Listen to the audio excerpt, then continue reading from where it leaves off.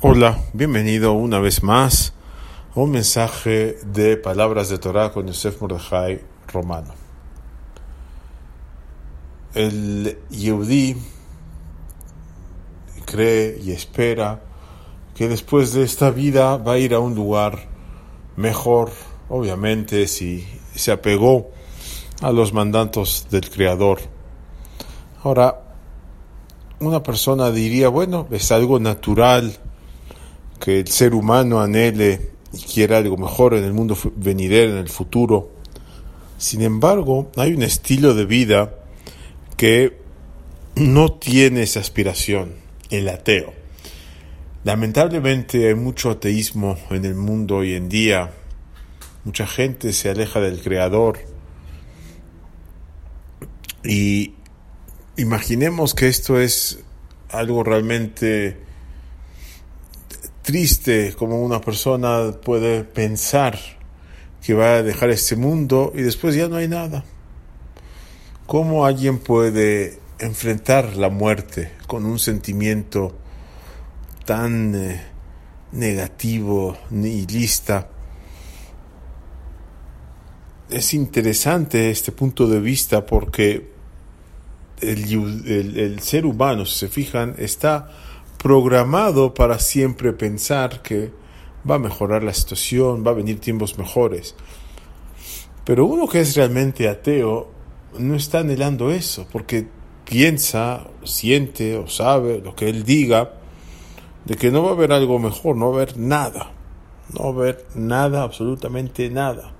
Porque si no hay un creador y todo se fue creado accidentalmente, entonces también la muerte es como un accidente y es el fin de todo.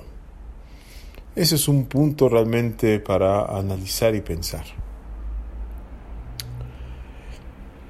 Y la gente puede argumentar, bueno, los ateos son compasivos, comprenden a los demás, aunque no sigan su línea, pero realmente no, esto es al 100% cierto.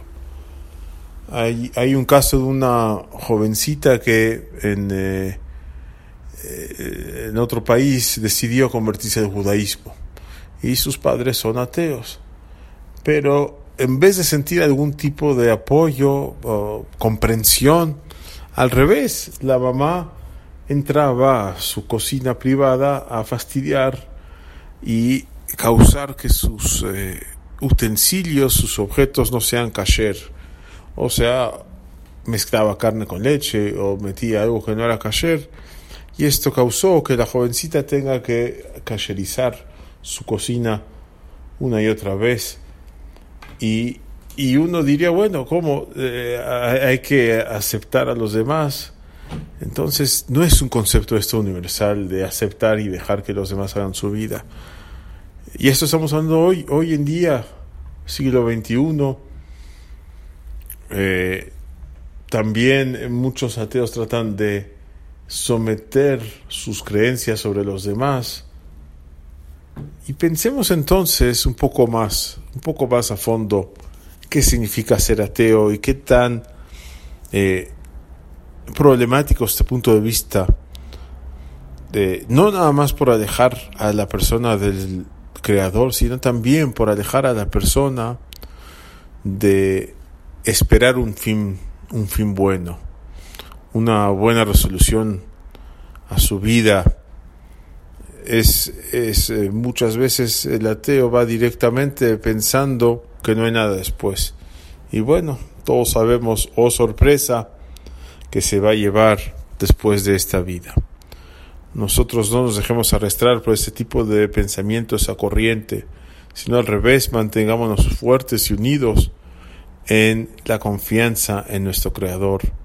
Bendito es Él. Buen día a todos.